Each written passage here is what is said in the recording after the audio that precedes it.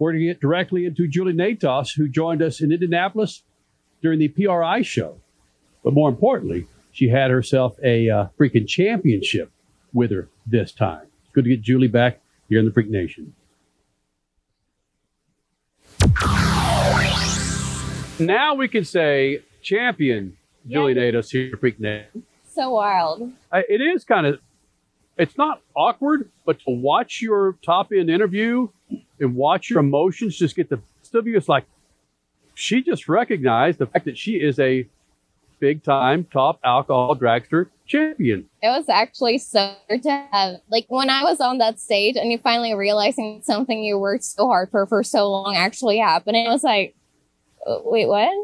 It's weird, but also really good, of course. Those pinch moments, like, yes. Oh, this did happen. Yeah, like what?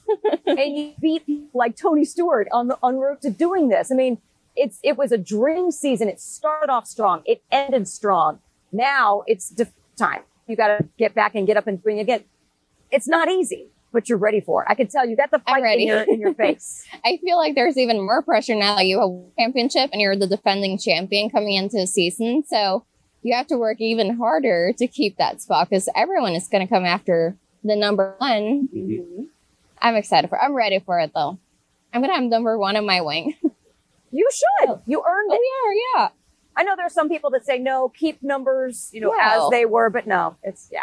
Number one should have number one. But it's human. I'm sorry. Go ahead. No, I was going to say, what about funny car? Because you dabbled with that this year. Then there was an issue with the car. Are you going to go back to that 2024? We're still looking at it. We still want to test some more and absolutely drive it. But we do see some conflict between the NHRA schedule and the funny car Nitro Chaos schedule. So we're not sure what that looks like just yet. Okay. Yeah. But we have to work in progress. Yep. Statman, I got one more before we jump into what you're going to say. The human nature is once we succeed in something changes in our body, in our mind. Has something changed in your mind going into next year? You've got the championship. Yeah, you think it's going to be tougher, but like you've lost figuratively that monkey on your back. If I'm chasing this championship, do you feel different now, sitting on this same chair that you sat on this time last year? True. I mean, yes and no. I like racing under the pressure, though. I thrive under pressure. Like the last two races of the season, I was not feeling it. I was like, we got the championship. Like, that's interesting. I was relaxing in the car and it didn't do me good at all. Like, I thrive under pressure. So for me to have this on my back, I think it changes. Like, of course, I had it on my back going into the last season because I didn't have the championship yet. But now that I do have it and people are like, oh, that's the girl to beat. Like, that's the car to beat. I'm like, oh, more pressure. I like it. Huh. Yeah. I've always been fascinated hearing stories from Eric Enders and from Camry Caruso. And now I'm hearing it from you. Our sponsors, do they take you more seriously with a championship, or are you still a woman racer? They don't necessarily take me more seriously. Of course, the partners that I do have, they've always treated me well, like the ones I worked with.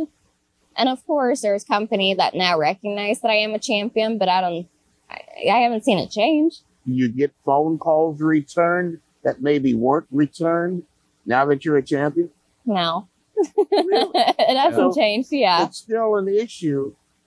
You think it's the ignorance of the people you're calling, or because you're a woman drag racer?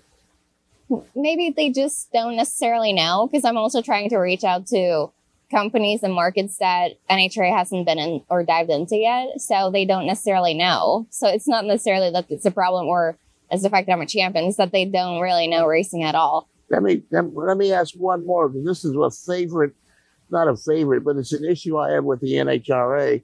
They spend so much time promoting under 4 seconds and 11,000 horsepower instead of promoting the great personalities they have behind the wheel. Would you like to see them promote more of the personality instead of the technology? I think they should, because fans look at us as driver and they would want to get to know us. They want to know who they're rooting for, not just the car and the the crew chiefs that they got or how it's performing down the racetrack. They like to know the face and the heart and feel like they're following someone. So, yeah, I do think they should do that. And not just in Top Fuel or Funny Car, the pro classes, but also in the classes like Top Alcohol Dragster, Top Alcohol Funny Car, where there's driver like myself who wants to go a step up and they want to be a pro driver, but there's no focus on us. Like if there was more, if we got a little bit more attention like that, then maybe that would have helped us to get up there. Branding is such a tough subject in this day and age with social media because and we've talked about this before, who's going to put in the investment? Are you going to have to put all the investment in yourself, or do you rely on your sponsors to do that? Or is that your team's responsibility or the series responsibility? But you're right. When everybody plays together in the same sandbox, everybody benefits. But maybe just a little bit more from the series right now. It's like, come on. Because you're doing a good job personally, and Thank also you. same as Randy Meyer racing your team. Yeah, for me, I'm like, it's always up to yourself as a person to get that brand out there. But of course, it would help to have more people like promoting that and helping get that out there. I want to go back to your last races of the season. And now you didn't feel it because you didn't have the pressure on because you had already wrapped the title. That fascinates me. So now you can truly have data that says, I need pressure to be better. I need pressure to win. I remember Antrim Brown actually came up to me at one of these races and he was like, Julie, just go enjoy this. Like, look up in the grandstand. Because we, as drivers, we don't see the people in the grandstand. Like, we only see down the racetrack. We see the people that are working on the car.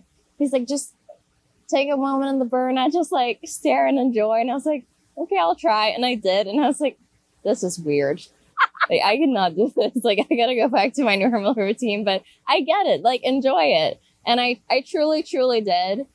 But it was weird, a weird feeling knowing that, hey, like this is kind of a test for next year. We're getting a head start on testing and it doesn't really matter if we win or lose. And it's like, oh, okay, sure.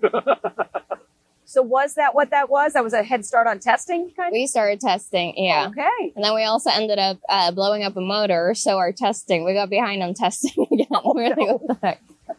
Hence So, racing. Yeah.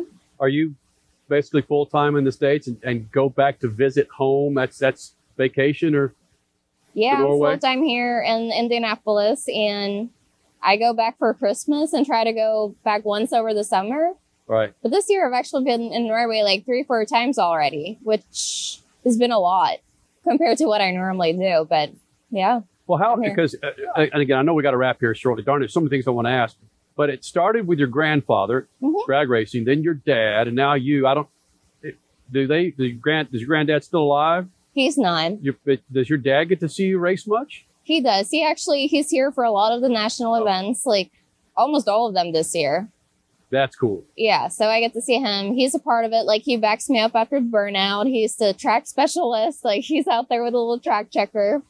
And actually, he was not supposed to come to Dallas where we locked it up.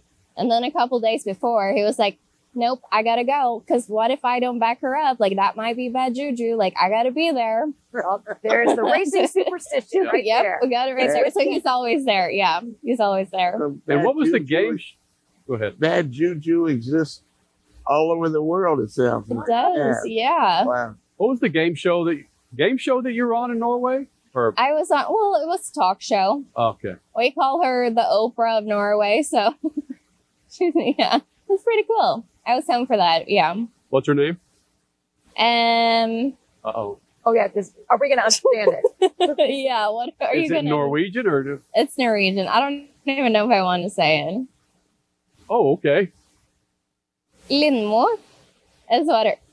Anna Lindmo. Okay, so... It still sounds beautiful. Okay, Yeah. well, that's her name. I was on her talk show. That was pretty cool. And to be recognized in a country where motorsport is so small compared to over here in America, that was pretty cool to get some kind of recognition and some PR out there to get even more followers for NHRA series. You were recognized by the Oprah of Norway, and then you got Driver of the Year for Norway as well. It's pretty huge. cool. That's Huge. Formula Awesome. One. That's stock cars. That's open wheel cars. That's drag racing. That was you. That's Yes, awesome. that was pretty Congratulations. cool. Thank you. Julie, thanks for doing this. Thanks for having me.